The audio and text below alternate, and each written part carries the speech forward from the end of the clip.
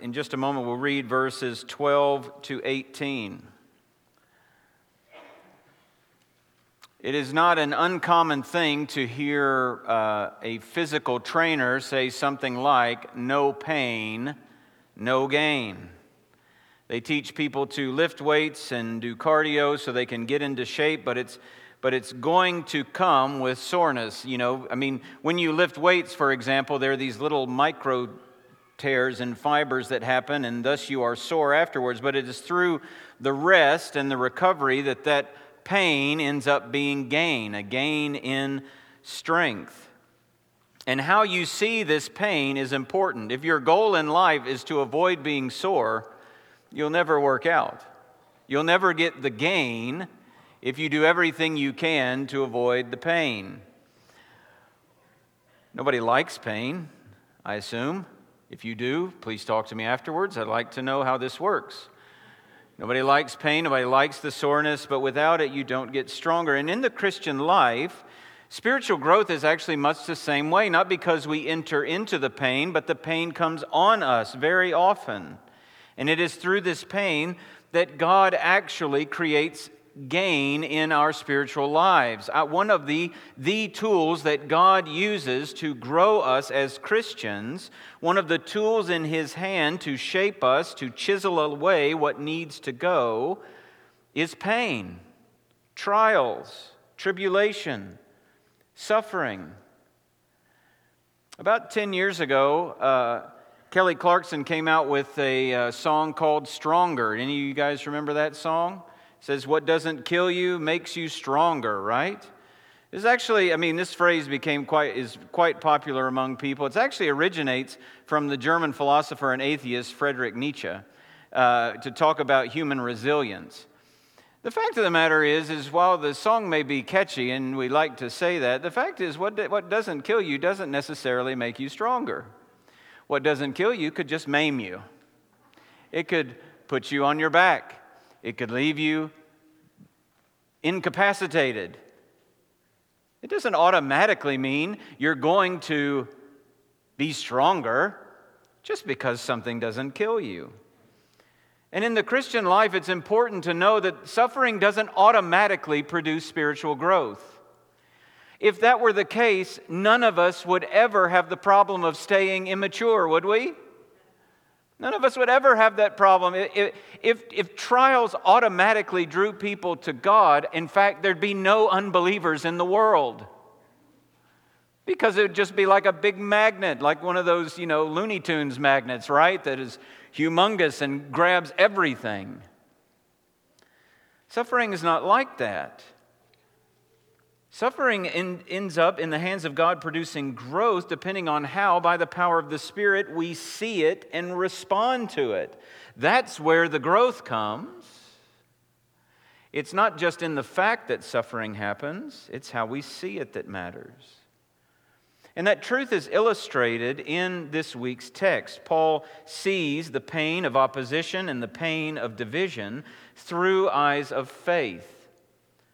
So that in his trial, Paul sees and celebrates God's work. And we should follow that example. So that's actually our main takeaway, that in suffering, Christians should see and celebrate God's work.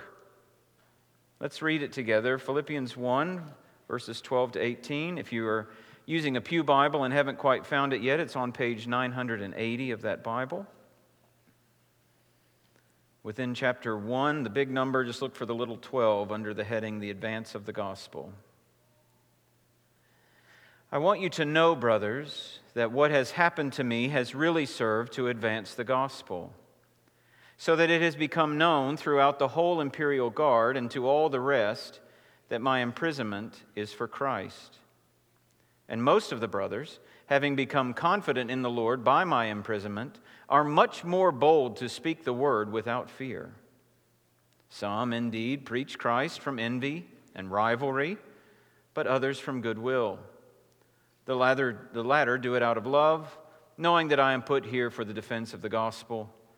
The former proclaim Christ out of selfish ambition, not sincerely, but thinking to afflict me in my imprisonment. What then? only that in every way, whether in pretense or in truth, Christ is proclaimed, and in that I rejoice. Yes, and I will rejoice. Let's pray together. O God, we thank you that you have spoken these words for us through your Apostle Paul, that by the power of your Spirit we have your true, unchanging words, words that will never lead us astray, words that show us who you are, who we are, who our Savior is, shows us what life will be like and how we ought to respond to it.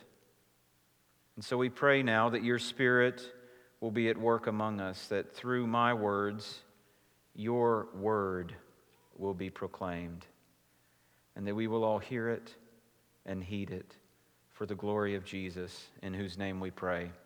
Amen. In suffering, Christians must see and celebrate God's work. That's the point. First, we'll notice that Paul suffers. Paul suffers. When Paul writes in verse 12, I want you to know, brothers, what has happened to me. When he says what has happened to me, he's actually referring to a long list of events. A lot has actually happened to the Apostle Paul. He doesn't go into details, most likely because they already know. So if a friend of mine says to me, I want you to know that everything that happened in 2020, when he uses that phrase, everything that happened in 2020, if I just use that phrase, doesn't your mind begin to fill up with things that happened in 2020? Well, that's the same kind of thing. That's how we talk to one another. You don't have to repeat everything. I don't have to go back to January of 2020 and work you through the whole year. All I have to say is all the things that happened in 2020, and you just call it to mind. Same thing here. But we do want to fill in for our sake, because it may not be as immediately accessible, all that Paul's gone through. To do that, we have to think about what happened in the book of Acts, and then Paul actually recaps some of it in 2 Corinthians chapter 11. We're not going to read it. It would be wonderful to read, beginning in chapter 9 of Acts, to read chapter 9 and then to skip forward to chapter 13 and just read and just hear what exactly happened in detail. So I'm just going to summarize. He's faced angry mobs. He faced threats of violence. He faced actual violence. 5 times he's been whipped. 3 times he's been beaten with rods. 1 time he was stoned and left for dead. According to his own testimony, was shipwrecked 3 times. He was confronted with false accusations. He's the object of a secret conspiracy to be assassinated, only saved because his nephew happened to find out about it. Some years he was in prison more than he was out of it. In 2 Corinthians 11, he says he was in toil and hardship through many a sleepless night, in hunger and thirst, often without food, in cold and exposure. And now he's in prison. This is not a minimum security prison. He is in chains. He's chained to whichever guard happens to be on duty at that time. And all this suffering is because of his faith. As a Christian, he's an apostle preaching the message of Jesus Christ, the fact that there is no other name under heaven given among men by which we must be saved. That the only way to be right with God is through faith in Jesus Christ. And we preach that same message today, but in that day, the Jews in particular were furious about this and stirred up problems for Paul because of it. The world around him won't stand it, just as Jesus said in John 15 that he was actually hated first. Remember that? He says, the world will hate you because it hated me first. If the world loves you, you don't actually belong to me. But if the world hates you, take solace in this: it hated me first. And so now not only does the world hate Jesus, the world hates all who proclaim Jesus. And that includes us. Just this week, a pastor in Alberta, Canada, was arrested and jailed for holding church services that apparently violated health orders related to COVID-19. And the reasoning was that arresting him and shutting it down was to protect public health. Now, whatever you may think of such defiance, the fact is that arresting a pastor like this for something like this sets a dangerous precedent moving into the future, because it is not beyond the realm of possibility that at some point government officials will begin to think, well, in order to protect the public mental health and well-being, we need to silence some of this preaching. Because these are lifestyles and choices not only that we tolerate, but we celebrate them as a culture. And here is a group of our citizens not celebrating what we all ought to be celebrating. And so it's not going to be, I don't know that it's out of the realm of possibility. I'm not a naysayer. I have no date on this, but I'm just not going to be surprised if before I retire from this pulpit, the preachers in America, in the United States, are that the government officials are seeking to restrain preachers in the United States. And if they will not restrain themselves, they will be restrained by something outside of them. I'm just not going to be surprised. Peter tells us that, right? Don't be surprised. Don't be surprised. Don't be surprised when fiery trials come. Don't be surprised when they haul you off. I'm actually interested to know if that church met today with their pastor in prison. I'm sure somebody will tweet about it soon, and I'll be able to see it. I won't have to go looking for it.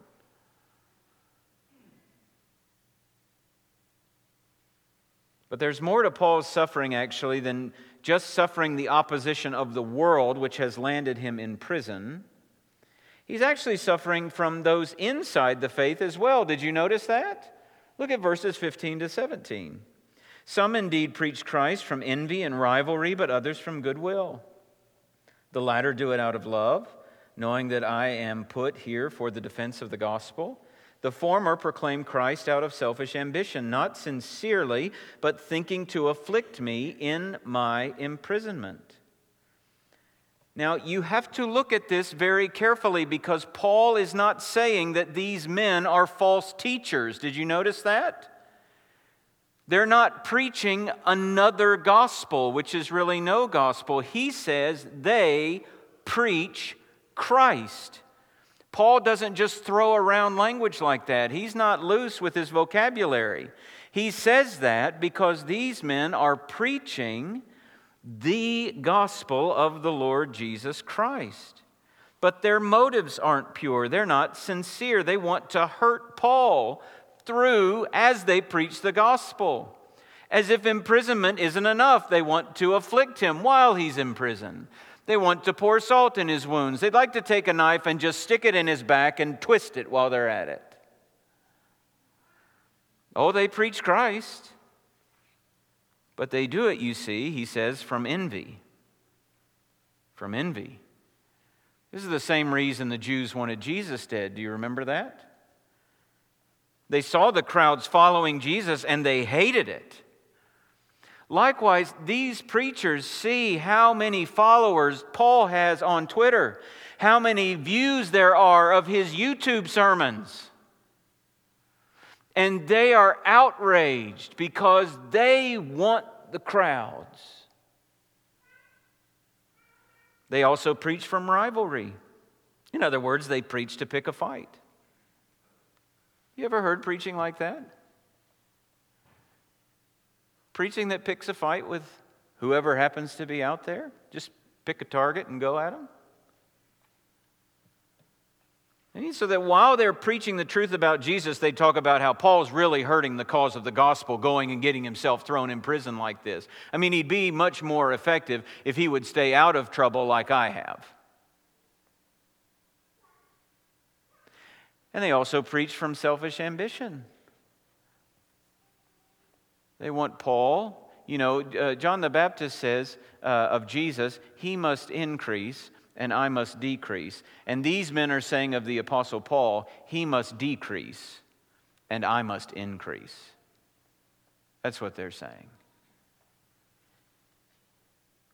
And today, friends, it's not uncommon for pastors of small congregations. To some people, we're a ginormous congregation because they're used to meeting with 20 people. And to some, we're a blip on the map because they meet with 2,000 people, right? But it's not uncommon for people, for pastors in particular, in smaller congregations, to see the crowds, the influence of pastors with larger congregations, and the same kinds of impure motives can just stir in the heart. So that it's not just the world that hates us, it's all these mega churches that are problems too. How can you really be faithful with all those people in there? Or just a teacher within any church, because they saw either a Sunday school teacher just longs so much for an office, a role, a title, influence, that he or she can teach the Bible in such a, and while they're doing it, take aim at the leaders. Well, I wouldn't have done it this way. Just these little comments. It's these divisive things that Paul is facing. He's facing oppression from the outside, and he's experiencing the pains of division on the inside. But the second thing to notice is that Paul sees God's work. He doesn't just suffer. He sees God's work. As Paul thinks about the suffering, the mental anguish, the physical pain, the heartache, he can't help but see God at work. Look at verse 12. I want you to know, brothers, that what has happened to me has really served to advance the gospel. You see, God's not at work in spite of Paul's suffering. Paul's suffering is God's tool for building the kingdom. Did you hear that? The key word is really. All that has happened to me is really advancing the gospel. It's an adversive word in the Greek. It means rather or instead.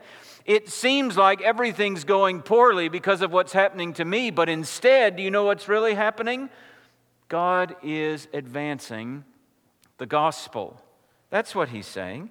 And this kind of perspective isn't actually new with Paul. This is the way that God works. Opposition and persecution appears to thrive, but what's really happening is that God's at work. If you just think back to one of the Sunday school stories many of you may be familiar with, to Joseph and his coat. You remember Joseph? Joseph's brothers are jealous of him. So they throw him in a pit first, and then they pull him out so they can sell him into slavery. And that just begins an unfolding of suffering. He's forgotten. He's falsely accused. And in the end, when Joseph is reunited with his brothers, after all of this, at the same time that he was suffering, God was slowly moving him into an influential position there in Egypt. And do you know what he says at the end? Genesis 50. As for you, brothers, you meant evil against me, but God meant it for good. What is the it? The it is the evil that they meant against him. It's all of this that's happened to him. At the same time that their motives were evil, in all of the same circumstantial unfolding, Joseph says, God meant it for good. To do what? To bring it about that many people should be kept alive as they are today. In other words, if Joseph and Paul were sitting in the cell together, Paul would say, well, all that's happened to me has really served to advance the gospel. And Joseph would look back at him and say, yeah, I know where you've been. Because all that happened to me advanced God's purposes too. And people were saved because of it. People didn't die. My family was preserved. And you're here in this prison preaching Jesus because God first preserved me and did it for good way back when. Now, we don't tend to think this way, do we? We don't tend to think this way about suffering. This is not a natural way to think about suffering in our lives. Some tend to think that the church needs a privileged position in order to thrive. And so the fight isn't to stay faithful. The fight is to get people in authority to give us freedoms. I'm not saying there's not a place for those kinds of conversations, but in the end, oh, may all who come behind us find us free? No. May all who come behind us find us faithful. That's the fight. That's the fight that matters, to be faithful. Even if you just look in the book of Acts, the advance of the gospel comes in the midst of fierce opposition, doesn't it? The apostles are jailed and beaten. What happens? The word grows and spreads. Persecution breaks out in Jerusalem and pushes these Christians out. What happens? The gospel goes with them. And they preach the gospel wherever they go. And a man named Philip meets an Ethiopian eunuch. And the mission to the world is seen in preview right there. Why? Because in the refining process, fire makes gold shine brighter. So God uses the fire of oppression, of opposition, to refine the church and to make her shine brighter in a dark world.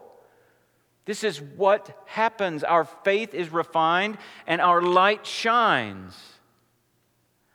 So we may not pray for suffering to show up at our door. We just need to know that when it does, God's purposes have shown up with it. And God's purposes will overshadow and outlast any opposition we face.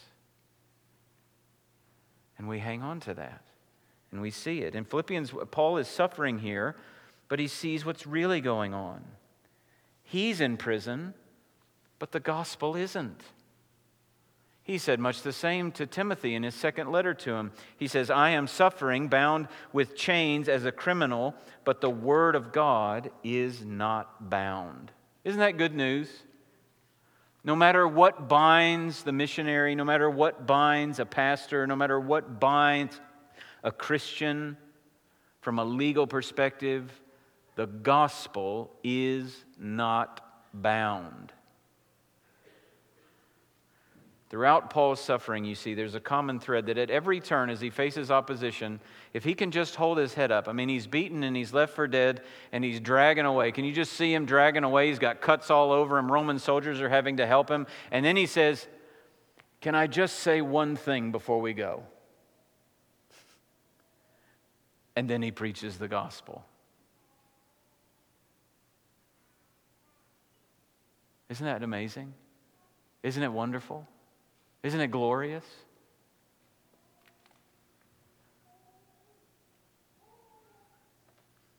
And now here he is with the imperial guard, and it's likely none of these men would have come to any hall where Paul was preaching.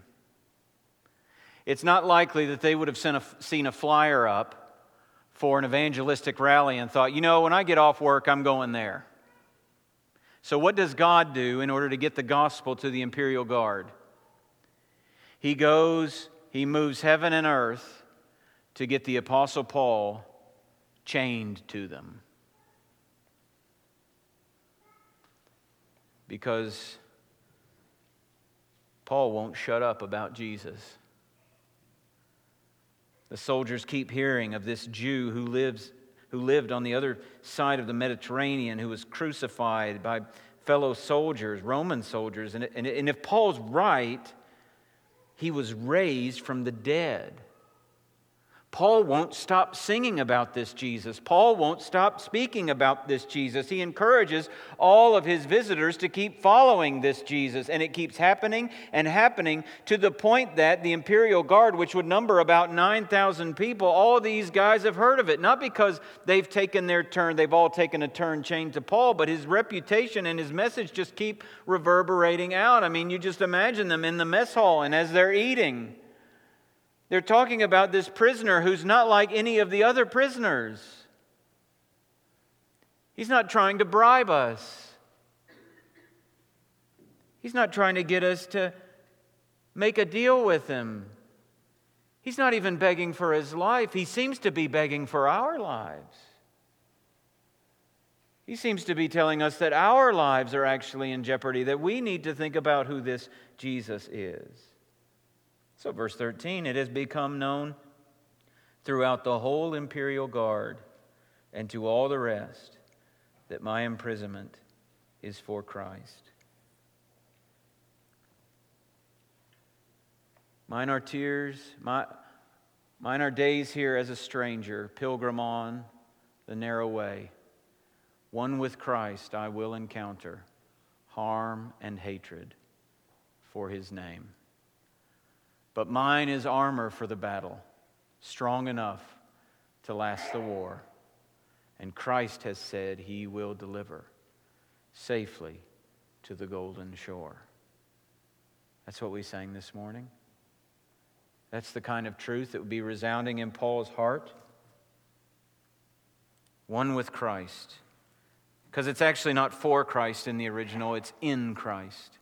It's that great phrase that Paul uses over and over and over again to talk about his union with Christ. Later, he's going to talk about the fact that he shares in Christ's suffering, and he sees his imprisonment as one of those ways that he does so.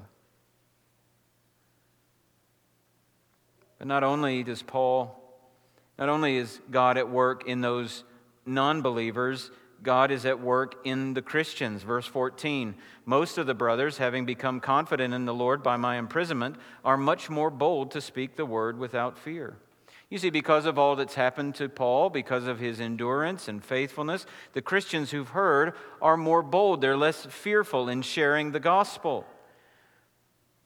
Even these guys who have impure motives, they're likely more confident to preach because of Paul. And what does Paul see when he looks at them? Well, surely he sees what's wrong. He names it. I don't think if they were having coffee, he'd be afraid to bring it up to them and say, why exactly are you doing this? But where is his focus here? Verse 18, Christ is proclaimed. Some preach Christ from envy. And then in verse 17, the former proclaim Christ out of selfish ambition. You know how, did you notice how he focuses on what they're accomplishing in God's work and not just what they're doing to hurt him? He doesn't even refer to them without talking about the fact that they keep preaching Christ. They proclaim Christ. They do it in impure motives. They're trying to hurt me. They're trying to rub my chains into my wrists, but they preach Christ. That's what he sees. You see, Paul doesn't look into the mirror of self-pity. He doesn't want the Philippians to meet him at Starbucks so that he can vent all of his problems. I mean, go back to verse 12. Imagine how this sentence might have been written if that were his motive. I want you to know, brothers, that what has happened to me, what? I mean, if all he wanted to do was complain, he could have said, well, all that's happened to me has been painful. The chains constrict, the cell is damp, the food is bad, I'm alone, I've experienced injustice and betrayal, and he could just go on because all of that is true. But Paul will not look into the mirror of self-pity as he suffers. Instead, he looks through the lens of God's purposes. Now, one of the glories of growing up when I grew up was that there were prizes in cereal boxes. I mean, think about this. You get a reward for eating a box full of sugar. Did that reinforce bad habits? Probably. But one of these prizes, you get a cereal box and the whole back would just be kind of a one-colored, monochromatic nothing. You can't see anything in there. But if you eat all the sugar, you get the little magnifying glass looking thing, right? And then you can put the magnifying glass on top of the garbled mess on the back of the cereal box, and you can read a story about the toucan and all that he did. But if you don't have the lens, all you're going to see is a garbled mess. You see, when we walk through suffering, doesn't it just become a garbled mess? Can't it just be a big garbled mess where one thing after another, everything is in a different shade of suffering and you're not seeing straight? But when we take the lens of God's purposes and of His Word and we look through it to our suffering. Then we actually see in the midst of the garbled mess, there's hope. He's doing something. He's still good. He's still faithful. He's still wise. He's still great. He's still working. That's what Paul's doing. He sees his suffering through the lens of God's purposes, and in doing so, out of the garbled mess emerges the glorious work God is doing. I wonder how you see your suffering, especially in those times in life when it doesn't seem like it's ever going to let up, when it's been weeks or months or years with ongoing pain in your body, ongoing pain in your relationships, betrayal by friends or a spouse, a deep sense of being alone. How do you see it? You see, the tendency of the flesh is just to look at the garbled mess and just wallow in the garbled mess and only talk about how life's a big garbled mess. But friend, we need the lens of God's purposes to see with eyes of faith. When we can't, we need to pray that God will open the eyes of our hearts so that we'll see our suffering the right way, to see how it will expose my heart and my unbelief and my sin, to see where God's giving me opportunities to serve Him, to grow, to bless others. Paul looks at his life marked by suffering and sees God's work. The last thing, though, he doesn't just see it. Thirdly, Paul celebrates God's work. He's not just resigned to put up with suffering, to endure it begrudgingly because after all, at least God's doing something through it. No, he rejoices as he suffers because God is at work. Look at verse 18. What then? Bringing everything to this conclusion in these two paragraphs. Only that in every way, whether in pretense or in truth, Christ is proclaimed, and in that I rejoice. Yes, and I will rejoice. In every way, in His chains, through men with impure motives, through those who preach out of love for Jesus and love for Him and goodwill toward Him, through those who preach Christ truthfully, but for their own sake, to build their own platform, to expand their own influence, to hurt Him. What matters most is that in every way Christ is proclaimed, that the word goes to the world, that the good news of the gospel echoes from every pulpit that he knows of around in Rome, sincere or not. And so Paul says, I rejoice currently, right now, in this cell, with chains on my hands, scars on my body, and a target on my back. I rejoice. But he doesn't stop there. He says, yes, and I will rejoice in the future, no matter what comes. My joy is in Christ and in His work, and it will not diminish. Jesus told His disciples that He would give them a joy that the world could not take away. Friends, we could give it away, but it cannot be taken. This kind of rejoicing is instinctive. But it's not an instinct just for like the higher life type people, just for the upper echelon of Christians. This is actually the kind of instinct that you develop. Like when you learn to drive a car. Do you remember learning to drive a car? Do you remember how you thought about every single thing that was going on? Because I learned on a manual transmission, so I'm thinking about the clutch, and I'm thinking about the gears, and I'm thinking about where my hands are, and checking my mirrors, and looking out there, and am I going to hit every mailbox that I'm driving past? I felt that way for a long time, that I was way too close to the mailboxes on the right. Fortunately, I never was. I never hit one. But you think about every single thing. And do you know, I got in my car this morning and I drove here and I didn't think about any of that. Why? Because God has given us an incredible capacity for habit. We can develop instincts. We develop instincts. Rejoicing in seeing God's work in the midst of suffering is an instinct we have to develop. We develop it by seeing in the Scriptures who God is and what He does through these things. We develop it by not listening to ourselves in the midst of suffering, but speaking to ourselves. Speaking to ourselves to rejoice. Rejoice because of this. Rejoice in who God is. Rejoice that He is wiser than you are. Rejoice that this would all be hopeless if it weren't for Him. Rejoice that our hope is not in this circumstance or even in a better circumstance in this life. Rejoice that our hope is unshaken and will never move. It is in heaven and we will get there. And we have to discipline ourselves in order that at some point it becomes instinctive that our eyes are automatically looking for what God is going to do, and we rejoice in that. But it's not just going to happen.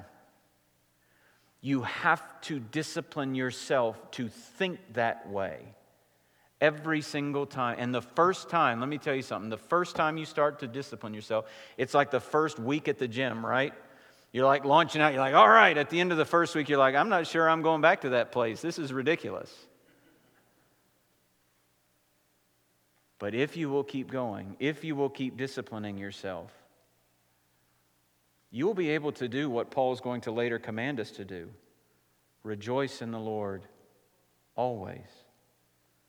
And again I say, rejoice.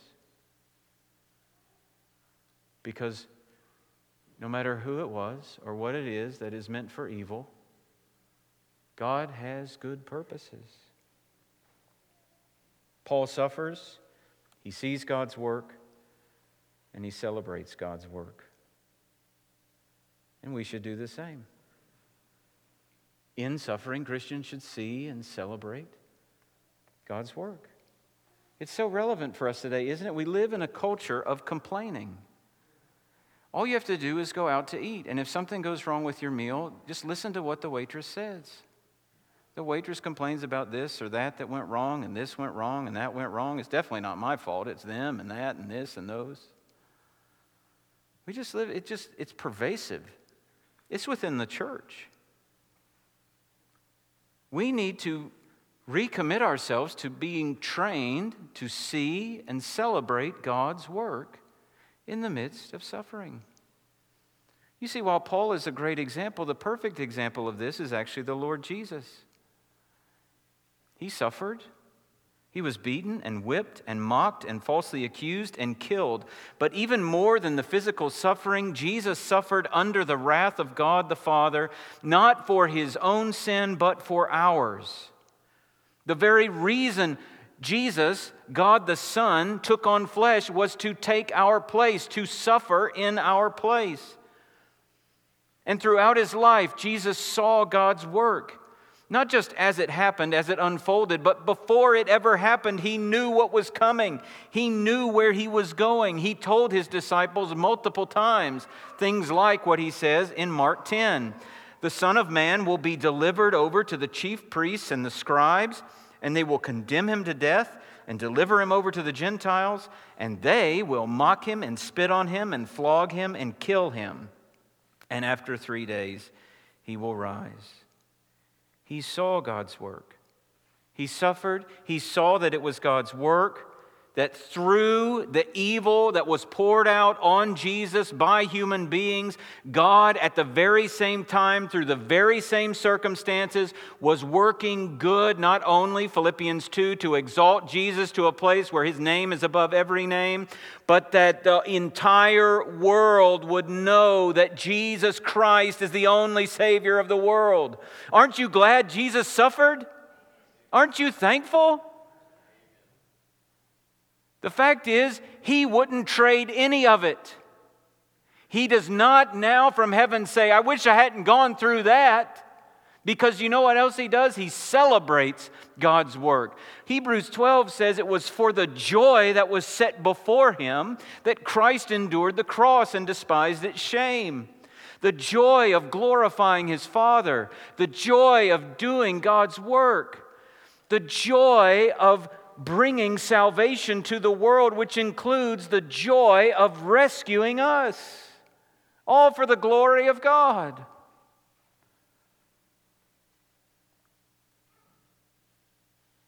Oh my.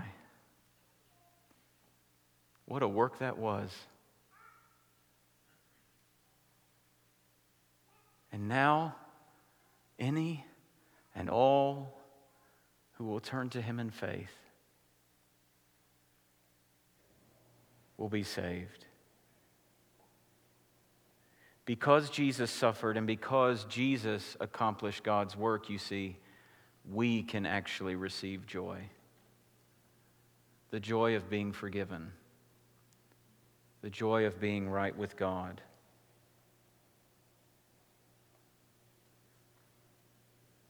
Friend, if you have not turned to Jesus and found that joy, there's nothing I'd love more than to talk to you about it. Nothing. Joy unspeakable in Jesus. And so we go from here to lives in which we will suffer.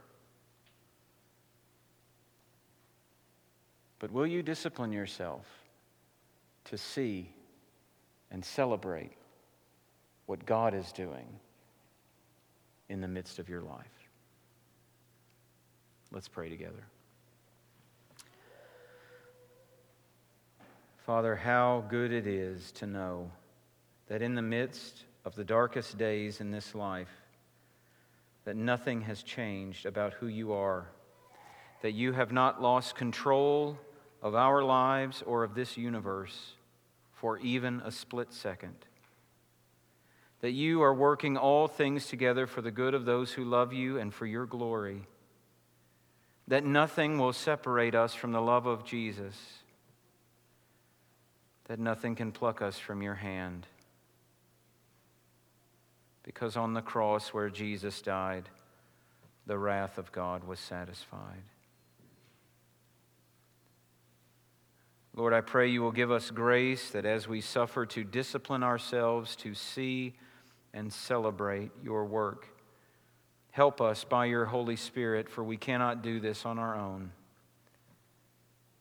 And as we do that, as we see your work through our suffering, as we celebrate your work through our suffering, we pray it will all resound for your glory. In the name of Jesus we pray. Amen.